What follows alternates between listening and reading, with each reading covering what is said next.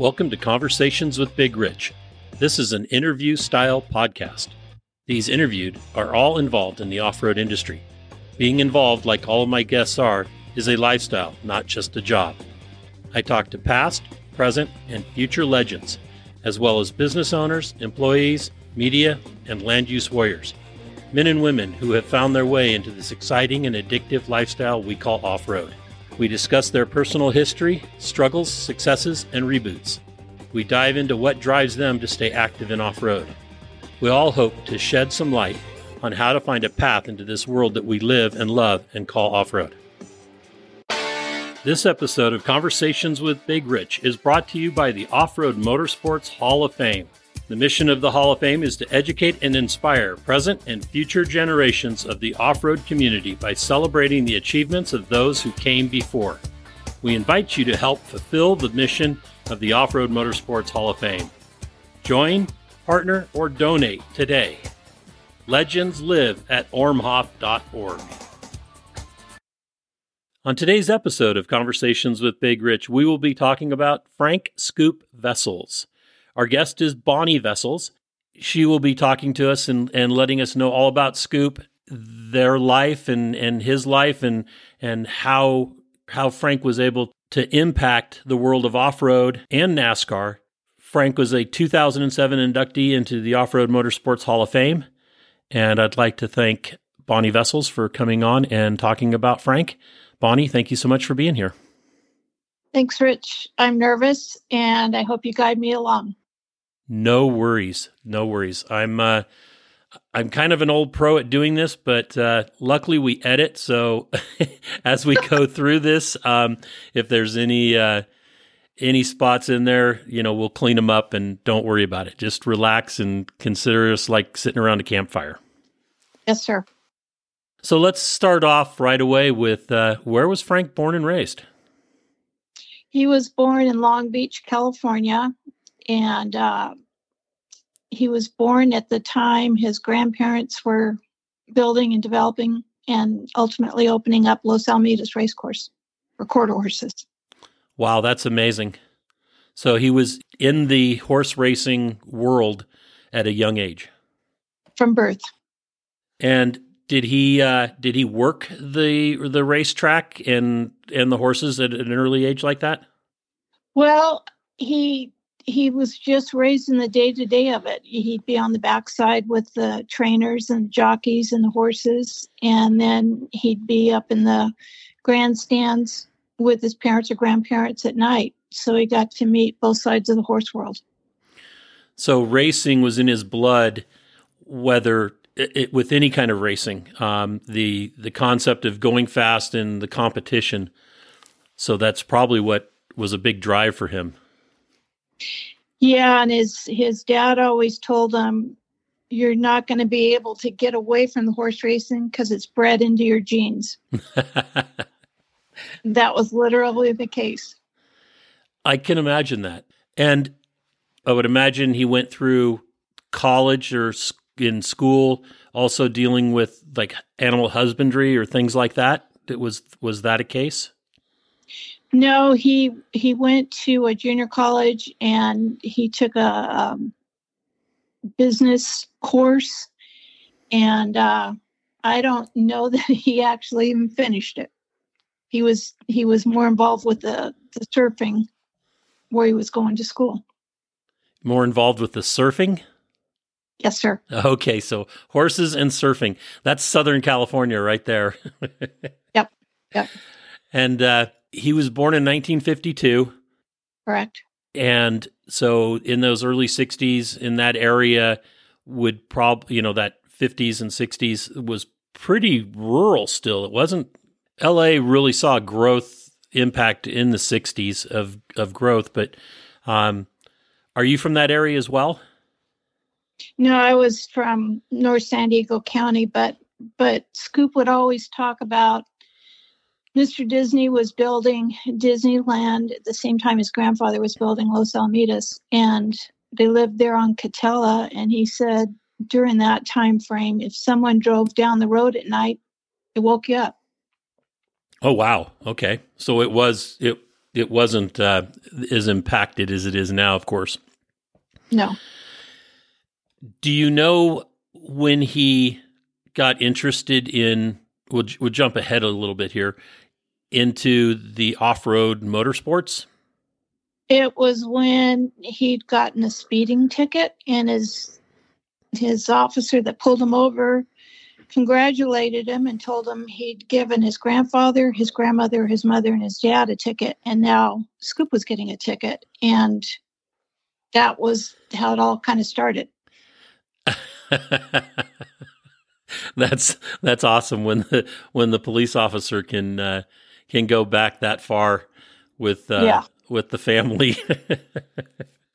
And okay, that's some insight. When he was young and working around the stables and everything, that's where he got his nickname Scoop. Is that correct? Yes and no. Okay. He always told everybody, and I'm sure he's yelling at me right now, but he always told everybody it was his first job at the racetrack. In reality, his mother had had a horse fall on him. She'd suffered 8 miscarriages, carried him to term. She couldn't birth him, so they took him by C-section. And when he was born, his granddad came in and says, "Oh my God, that kid's got a head like a scoop shovel." And it stuck. And that stuck. Okay, that's actually a better story. I think so. But I can understand why the scoop shovel in the paddocks sounded more realistic or family orientated, I guess. Mm-hmm. And what was Scoop like around friends and even in people that he just met? He was one of those guys that could make friends with anybody, and he was as good of friends with the guys on the backside of the racetrack as he was with the guys up in the suites and everything. And one of the things that struck me from his memorial was that people just over and over and over comment on the fact that everybody was his friend. It was that easy for him. That you can't teach that. No. That's a personal skill that just develops and is probably one of the best traits for business, whether he ever finished business classes or not and spent more time surfing. That right there helps somebody get ahead, as Scoop was able to do. It's amazing, reading his history and the different websites that have listed his history and the history, how broad it is, from the horse racing to the off-road racing to, helping develop the NASCAR truck series and just the different people that he dealt with. It's absolutely amazing. And let's talk about some of those experiences, if you would, Okay. about, the getting into, let's start with the horse racing and how that helped, what he did to help develop that along, or how he got involved in it deeper. Well, he just simply lived it day in and day out, and he watched and he grew up with it. And there was a lot of comparisons with the trainers and the jockeys and race car owners and drivers. And he was someone that was able to share those experiences crosswise with the sport or the game he was playing at the time. They all interacted. Right. That makes a lot of sense. Did he ever ride himself in any races that you know of, or was it more as on the other side of it? He showed horses. The one and only time, I think he told me, well, he used to say that he passed being jockey size when he was 12 years old because of his size. But one year when the track was running, so halter horses, the horses, I'm losing my train of thought, the horses that go behind a buggy, his buddy set him up and put him in a cart behind a horse at close proximity that had a case of diarrhea. Oh. And as far as I know, that's the one and only time he raced around LaSalle, except for being in a race car. So his grandfather not only thought he, had the head of a shovel, scoop shovel, but he actually was kind of seeing the future. Yeah, it was harness racing. I'm sorry, I was looking for the word harness racing. Yeah. That's incredible. That's not a position I'd want to be in.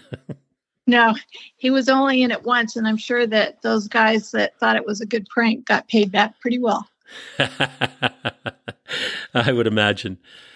So let's talk a little bit about pranks. I would imagine that somebody like that, and being around all the people that he was, there was probably some pranks going on. Do you know of any?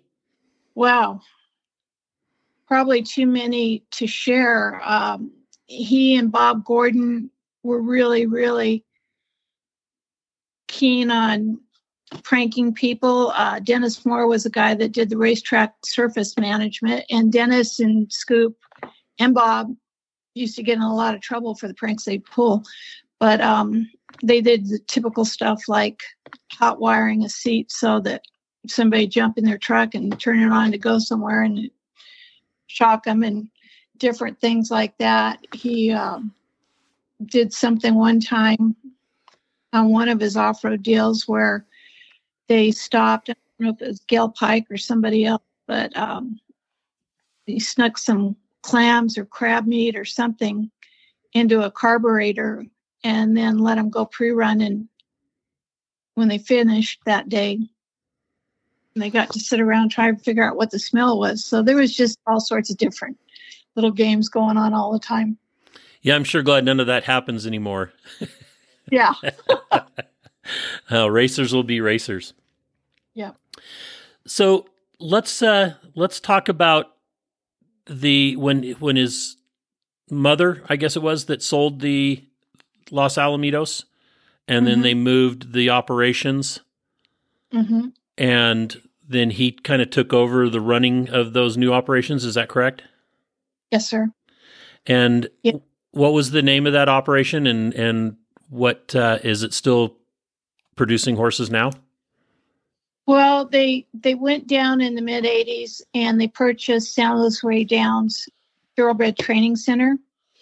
And along with that, San Luis Rey Downs Golf Course. And then while he was rebuilding the golf course, which had been closed for some years due to flooding and stuff, he found a piece of property that eventually became the Stallion Farm. And it was roughly 2,000 acres, and it was an old cattle operation. And I met him when he was starting to lay out and create that farm. And it was all done on the back of placemats from either a bar or a restaurant. And I watched him design it, and it was in his mind. He designed it in his mind, and I was lucky enough to meet him during that time frame and watch him build his dream. Well, that's amazing. And how did you meet him?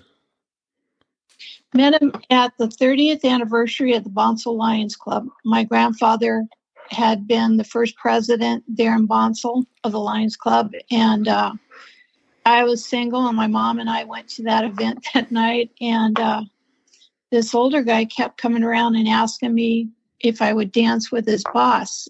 And after the third or fourth time, I said, sir, if he wants to dance with me, he just needs to come over and ask me. And it never ended after that moment in time. Okay. So he actually came over and asked you to dance then? Yes. Excellent. Excellent. And he was younger than the guy that was coming over and asking? Yeah, the guy that was coming over and asking was the resort manager at the golf course. Oh, okay. April of 1985. That's awesome. And watching him develop his dream like that, I would imagine there was always trials and tribulations and things to overcome. Were there some things that he might have overcome that helped him in the future with other things? Was he the kind of guy that just took on the challenge and just went full at it? I would say he had a plan in his mind, and he took it area by area, and he would always take something away from another farm he'd been at, and he used those other examples to know, well, that works or this doesn't work. And he just built it as he was going along. And it was during the same time frame that Cal Wells was building that black Chevy. And Scoop took the time off during those years to build the farm. He called it his sabbatical, and it was when he was reopening the golf course and building the farm. And then when the farm got done, the truck was done, and he switched back over to focusing on off-road racing. So you guys met in 85, you said? Correct. Okay. And he was the winner of the 1977 Baja 1000. So he was racing before the transfer and then took time off. The sabbatical you're talking about was from racing. Correct. Okay. And how did he get involved with that first Baja 1000 and become a driver? Because it was his first race and he won it. Well, I'm not sure the stats on that, but I do know that if we go back to that conversation about the speeding ticket in the family, right, that was when his father suggested he think about racing in the desert, and his dad had ventured out a little bit in that yellow van that they had, and Bill Strop was part of the picture, and that's what ultimately got him into the desert, was his dad getting him off the streets. That makes sense. Harder to get tickets off road. Yeah. Yeah. And so the first truck that he raced that was a Strop truck. That was the black Ford. Well, the first thing he raced was a yellow Ford van. Okay. And he said when that thing kicked up in the rear end, you'd be looking straight down at dirt. Yeah, that'd be unnerving. I would be. Yeah. You're sitting on top of the front wheels, basically. Yeah. And that's awesome. Any stories that he had from back then on those racing that, besides, when it would kick up and looking straight down into the dirt? Well, I've got old pictures, and one of the things that I enjoyed was that that thing was street legal. I don't know if it was the entire time or early or after, but the van had personalized plates on it for Los Alamitas, and like I said, his dad started off in it, and I guess that's about all I know of that particular vehicle. It was just that he and his dad and Bill Strop would share rides in it. Okay. And do you know what the progression was after the van? It would have been one of the mini black trucks. And again, it was probably a Strop truck. And I don't know. I can't think without looking back on my pages to see when that van was running, nor do I know when the first truck was created. Okay. Fair enough. He was named Rookie of the Year in 1978, and that's the year, I would imagine that was because of the 77 win. Yeah. That was, I would imagine that was something that he was pretty proud of. Yeah. The thing about off-road racing that was huge for Scoop was the fact that his family had an established business and career path for him. And he got introduced into the world of off-road, and what he did and what he created and what he became in that was all of his own doing. And so he had a racetrack career to fall back on, but his love in life ended up being the off-road world.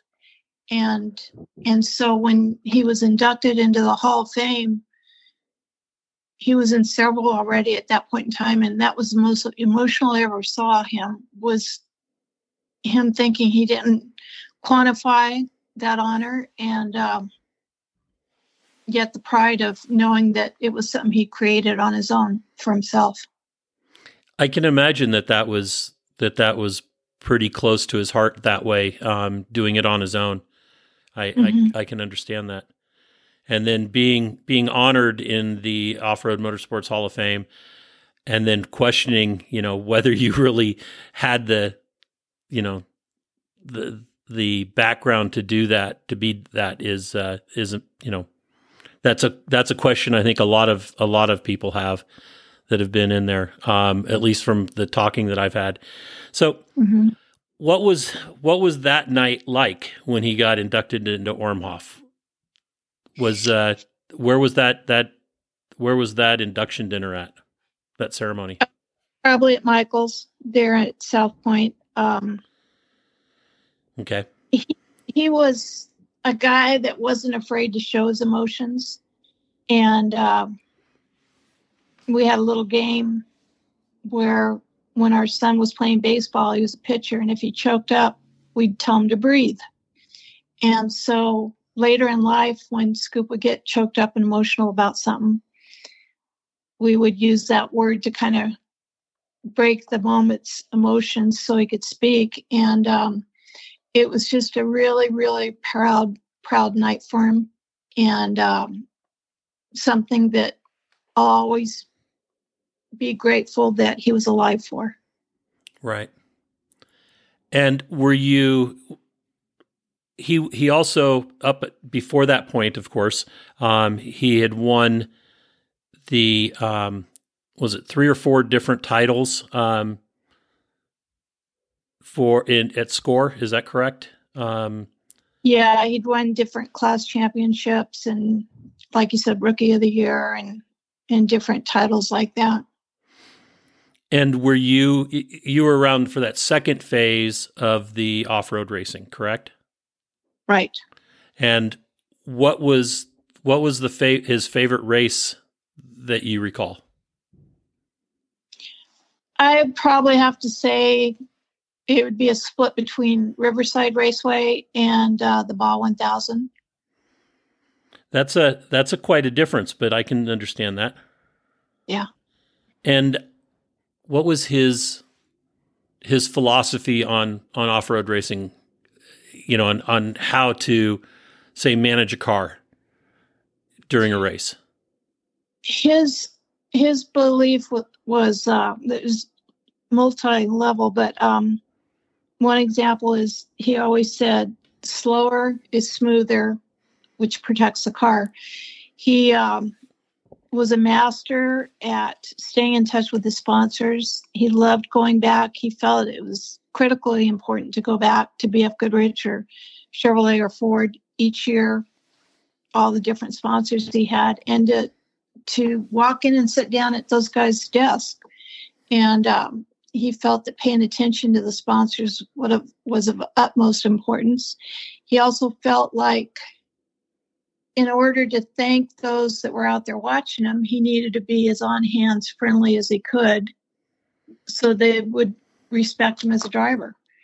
And he had an incredible gift for working through corporate ventures as well as just for the people themselves, and he loved it. That's incredible. That's the way it should be. Relationships between teams or drivers and their sponsors, or what I like to call marketing partners. Right. It's more of a partnership, or should be more of a partnership than just a sponsorship. To me, sponsorship is somebody handing you what you need, and then you putting a sticker on and then going out and racing. That partnership is everybody working together like a family to bring everybody up in the family. Such as developing the off-road TA tires with BF and all that history. I got to go with him after the sabbatical when the Cal Wells truck came out, and watch him test those tires in the desert with the engineers, and they would just bring out different tires and have them run down a bad stretch like the Rock Garden on the Mint Race or wherever, and he'd run it down there and come back and then tell the engineers exactly what he felt in the tire. And it was really fun to watch and listen to, but he had a feel for the car that was second to none, and he could give them that input, and then they could correct or change the tires accordingly, or the race car. That too is very important, is being able to help with the development of parts like that. So then I just looking at my notes here, and I was mistaken earlier when I said he was 1978 Scores Rookie of the Year. It was actually 1972, and he was a sportsman Score Off-Road Sportsman of the Year in 1978. Yeah, I've got all those pictures and plaques everywhere. That van that I was talking about, the yellow Ford van, was a 71, so that all fits. Okay, that makes sense. And it says that my notes say that it included 30 major race victories and 4 points championships. That's a pretty good record. It stands up to just about anybody. Yeah, and you think about what was available technology-wise back in those years versus what's available now, and it was a tough go, but that was his desire, was to be the best that he could against all conditions, and his guys gave him race cars that would do that, and sponsors did, and the relationship with BF Goodrich was second to none. I think that's very important, is being able to, and at that time too, is the development of that technology. Without those earlier pioneers, and being able to talk about what the vehicle's doing, and then figuring out how to make it do its job better, we would still be all racing Class 11s. I think. Yeah, well, I can tell you, like on that Blazer, that wing on top wasn't there just to be pretty. And he showed me and told me how going across Diablo Dry Lake and other places like that in Nevada, the angle of that wing would determine whether or not that car was going to stay on the ground or if it was going to fly. And it was interesting getting to learn that it was actually a critical part of the makeup of that car, instead of just being a BFG advertisement spot. Right. More sheet metal, more advertising. Yeah. And he was part of the American Thunder program. Yes. And that was part of BFG's alliance with Chevrolet and Mobil Oil and their race program. Do you recall that? I know that happened a little earlier than 85. I don't know if that... No. That was later on. Oh, okay. And Scoop had been running his own truck, the Cal Wells truck, and he put together that multi-sponsor package. And he walked that into the door of John Nelson's shop. And that was what created the sponsor package that became known as American Thunder. Okay, so John Nelson had his hands in the development of help with the race truck. Yeah, John built and designed the race truck, maintained it, and did all that. But Scoop, I think, brought in probably the lion's share of sponsorship for that thing to work. Right, that makes sense. And how long did that relationship last? I can't tell you. Okay. I'm not sure what it was. I know there was a lot of success in it, and we had a great team there as well. And Pops, John Nelson's dad, was an incredible engineer. And it was always fun to be able to ask him questions. Scoop would ask him something about what did this do and what did that do on the engineering of the truck. And Pops could always explain it. And it was always a learning curve about a lot of different things in life. When you'd ask that man about washboard roads and what caused them, and the fact that it was tires and different levels of inflation and different tire patterns and all that stuff. He was just a wealth of knowledge, and it was fun during those years getting to see that part of it. Scoop was considered one of the pioneers, probably along with Bob Gordon and some of the other names that you've mentioned. Did those guys all like hang out together besides at the shops? You know, you're talking about John Nelson and Pops and with Bob Gordon and others. Was that just commonplace that those guys were together? They would be together, I think, for the most part, when they were testing or pre-running and times like that. We lived close to Nelson's shop when we were up on the mountain above Palm Springs, and we would drive down the mountain to see that truck and find out what was going on with it quite frequently. I know that when Scoop was still up with the shop team that they were over there quite a bit. But otherwise, in the off times, you were only together when you were in a race or pre-running. Okay. Who do you think was the biggest influence for Scoop during those early race years? Was there somebody that he talked about that was more like a mentor? I would put his dad first. Dad first. Then Bill Strop. Then Strop. Makes sense. Okay. And how long did he continue to race? Till 92 or 93. 92 or 93. And do you know well, I would imagine you know, when he decided not to race anymore, what was the impetus for that? Well, it was around the same time as when those four guys started the truck series with NASCAR, and we just had our son, and he wanted to run that truck series, and in doing so, you couldn't spread yourself too thin and do things right, and he was always wanting to do it right.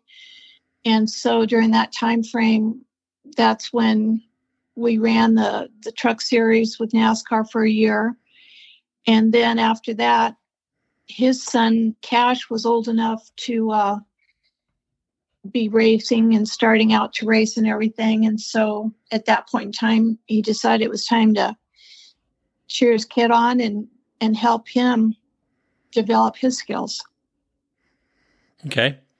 And what was he like with his son doing that?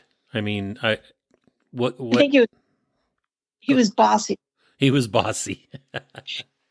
He believed, and we used to go down, and when there was a Baja race, we would literally go down there for 6 weeks at a time and pre-run. And I knew I was in trouble when we were stopped for the evening one time, and Bob and Scoop and whoever else, Dave Ashley, whoever else was around at the time, were talking about that rock outside of that tree on that turn, and I knew where they were talking about it. And so Scoop felt very strongly that in order to succeed, you couldn't have a hiccup and forget a tree or a cactus or a rock. And so he had this incredible way of going over and over and over and over the course. And he had a little recorder at the time that was probably 2 or 3 inches or whatever. And he would talk to himself that whole race course. And then we'd go back to the room at night, and he'd lay there and he'd close his eyes and he'd play those recordings and he'd visualize it. And he did the same thing when he had an opportunity to race for Darren Brassfield's family that one time at Pikes Peak, except we were in that rent car and we had to wait for the mountain to open. And then he did that same thing to memorize that course and all the dangerous turns it had. I didn't realize that he had raced Pikes Peak. How did he do at that race? He didn't win. He finished. I can't remember what position he did, but and then going back to his son real quick. Yes. His son didn't think it was necessary as much to pre-run, and Scoop got real frustrated over that because he knew that was a key ticket for him being successful and not having somebody else beat you to the finish line. But yeah, he ran Pikes Peak 2 or 3 times, and Eagle Talon, Brassfield Family, BF. That was mid 90s probably. Okay. And with NASCAR, he raced the Truck Series 1 year? Yeah.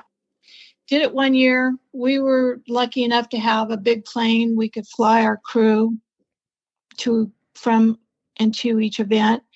We focused on it, and we had success because he won the first race with PJ Jones as our driver at Bakersfield. And then we'd go to all the events everywhere. It was really fun to get to see what the big guys did with the big cars. And after that first year's time, after we went in, and it was 4 guys and me, we went in and they'd put together that prototype, and we went back there to meet Mr. France, and those guys put that truck outside of Daytona, and everybody had to walk past it to get into the racetrack that year. They went back there, and Mr. France says, well, it's a good idea, boys, but we're not really interested.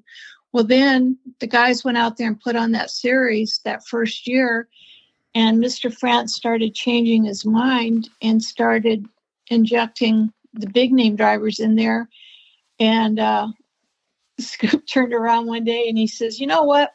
He says, I think it's time we go back to horse racing. We make a whole lot of money there compared to us. But we got to do it for a year. That's awesome. And what was that year like? I mean, you're constantly, because that stuff's almost every weekend. It was crazy busy, and it was fun because we always followed NASCAR. It was fun to see in person those tracks. Walk up that slope at Daytona was just mind-boggling, and so we got to see all those particular places and do them all. And it was something that was taking too much time away from the horse industry side of our lives. And like I said, he did it for a year, and then he said, well, we need to get back to what we do that makes money. Right. That makes sense. That was those few business classes. Yeah. And then he went off-road racing, Yeah. which makes a lot of business sense. Yeah. Well, I'll tell you that the highlight of that career was when he was racing for Nelson & Nelson, and we'd stepped away from the horse industry and all that. And he's devoted all that time to off-road racing. And he was beyond proud of the fact that with his sponsorships that he'd nurtured through all the main sponsors, we lived on that money during that time frame. He had money to supplement the truck racing, but for our lives, our personal lives, it meant the world to him that he was able to pay for our lifestyle based on those sponsorship monies. Right, and not take it away from the horses. Correct. Yeah, that's that independence again. Mm-hmm. A lot of independence. And as a family man, what was he like? He was the best dad those kids could ever ask for. We had a blended mix of his, hers, and ours. And his son grew up with his mother. And then I had a son. And then we had Colt together. And when when he was younger and had his son, he was so involved with what he was doing in life that he didn't spend that much time with Cash, his older son. And then when we had Colt, life had changed to the point where we spent a lot of focus on growing him up and doing everything. We homeschooled him and traveled the world with the American Quarter Horse during that time frame, and it was fun, and it was getting to do whatever blend of life we wanted to do with the racing, with the cars and the horses and the horse business. That's awesome. And what was his relationship? And this is, you can answer this honestly or any way you wish, with Cash being, I know that those kind of families, blended families, and being so busy when you're younger and have young kids, that a young child, that you get away from that. What was the relationship like up to the time when Frank passed? It was really good. Cash had big desires to race like his dad. Between you and I, Cash didn't have the sponsorship qualities that Scoop did. Right. And as a result, it cost him. And yet every race that Cash had, Scoop wanted to go to it, and he was there, and he chased, and they actually ran one race together, and it was for somebody else on the car, and I can't remember who, but Scoop had done his due diligence, and we'd gone down there and pre-run that race course over and over and over. It was down in Baja. And this car was new age. It had a GPS unit in it, and Scoop had pre-run and done his usual notes to himself and memorizing. And this kid that was co-driving when Scoop had his turn to drive told him that this turn wasn't going to be for another 2 miles or so. And Scoop says, no, it's coming up. It's past this next pole pole line post, telephone pole or whatever. And the kid says, no, it's down further. And so Scoop listened to the kid, and the turn was where Scoop said it was, and they flew off and went into a tree, and then he ended up burning up the tranny pretty much before he handed the car over to Cash. And there was frustration there on Scoop's part because there was a bunch of spectators across this wash up on a hill, and they just sat there and watched and clapped and cheered as he was stuck in this tree. And then when he finally got out of the tree and got back on the course and going, he went around that corner and shared a few rocks with them. Yeah, roosted them. Yeah. Oh, I've been roosted before. Yeah. It was I got roosted as part of a thing we were working with Pistol Pete's crew, and Fast Eddie is what he goes by. Heard Robbie Gordon coming up, that you distinctly can tell the motors. And so as Robbie comes around the corner, we were on the inside of the corner. Fast Eddie decided he was going to show him the moon, and Robbie saw it, swung the car back around really quickly, and was able to roost Eddie and us, my wife and I, and our Jeep, because we were parked behind where he was at. And it was absolutely the funniest thing that I'd ever seen, because Fast Eddie thought he was getting away with something, and it turned around on him. But that was pretty funny. Well, I remember those early years of going to the Hall of Fame deal and watching these guys nervously come up to Scoop and remind him of a motorcycle on a certain turn or a certain straightaway or whatever, and how they remember him nudging him just kind of off to the side. And he didn't ever hurt anybody or do anything bad in that respect, but he did remind him that he was there and he was bigger than them. Right. That's important for for those other classes to remember that go off before the trucks and stuff. That was when I learned about how he would run up on them hard and then lock it up, and it would spit the rocks forward. A warning. Yes. Hey, I'm back here. Get out of the way. Yeah. The freight train is coming. Yep. Yep. We had a run-in. We met some people, some guys down from Canada, I think it was, that were racing quads, and they were talking about how it was at Mike's Sky Ranch, and they were talking about how they were going to be so fast. And I said, well, you guys take off just before, you're like the last class that goes out, sportsman quads, before the trophy trucks leave a few hours later. I said, the trophy trucks will catch you. And these guys were like convinced they were not going to be caught.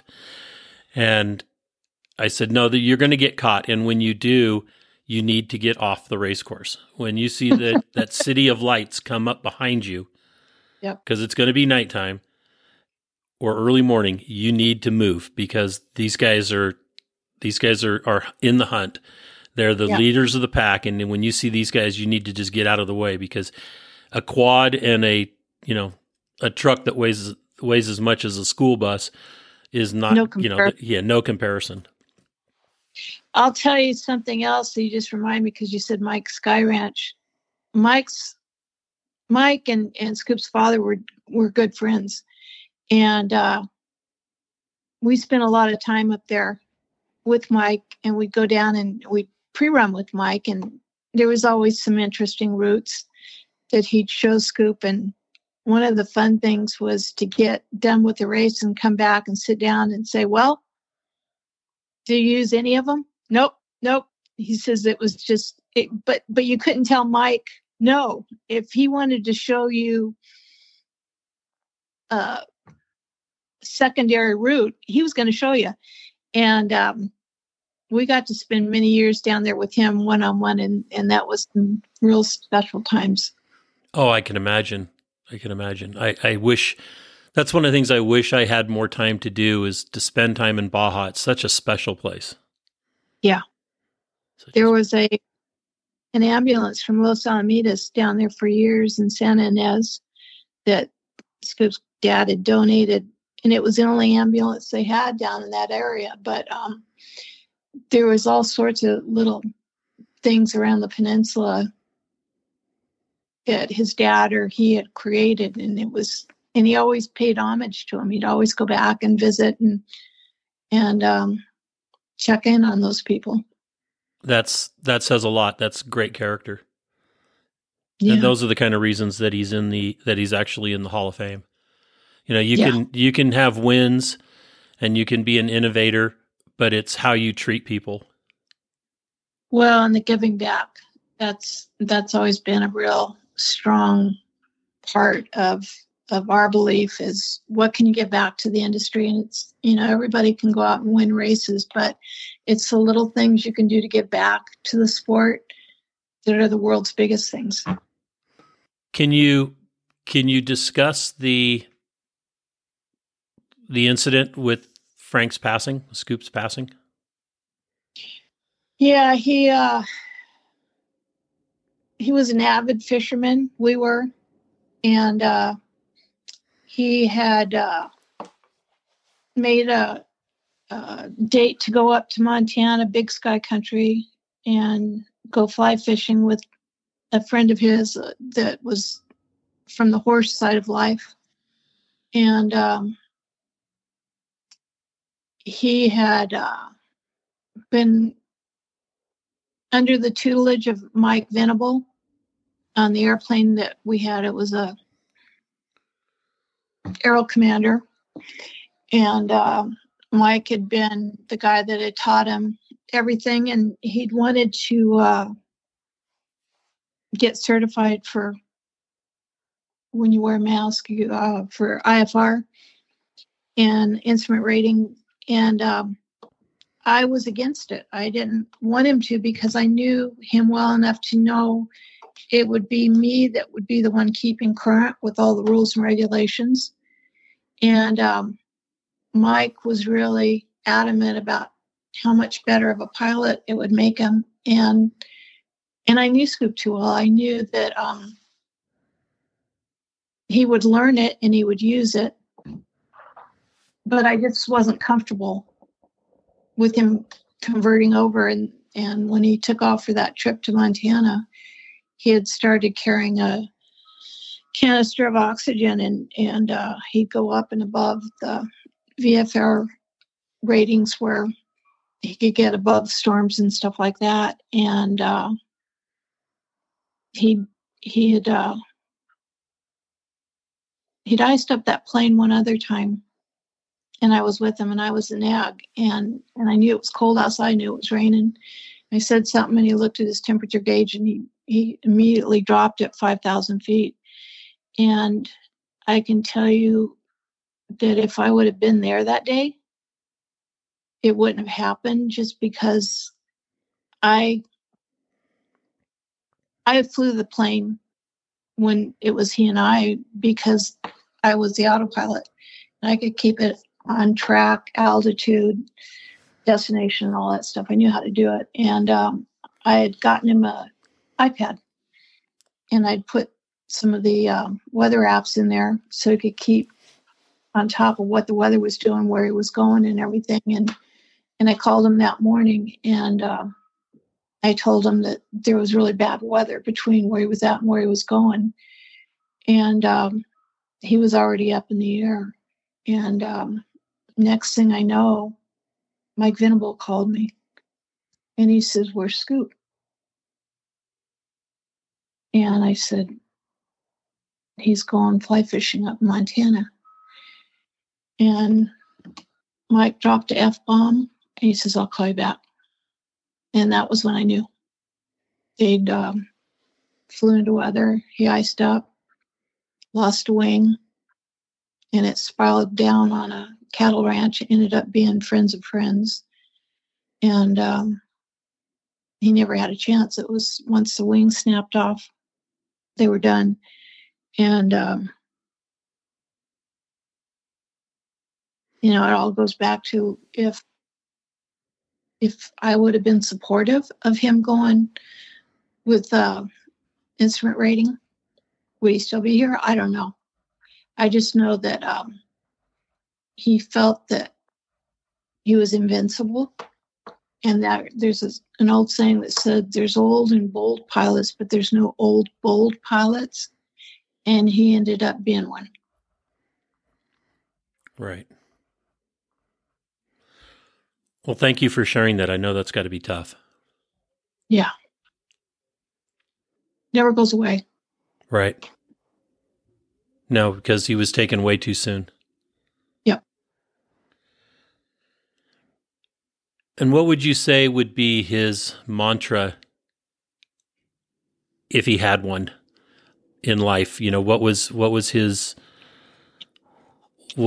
driving force? What was a sentence that might encapsulate that? It's all about the horsepower. Literally. Yeah. Yep. Awesome.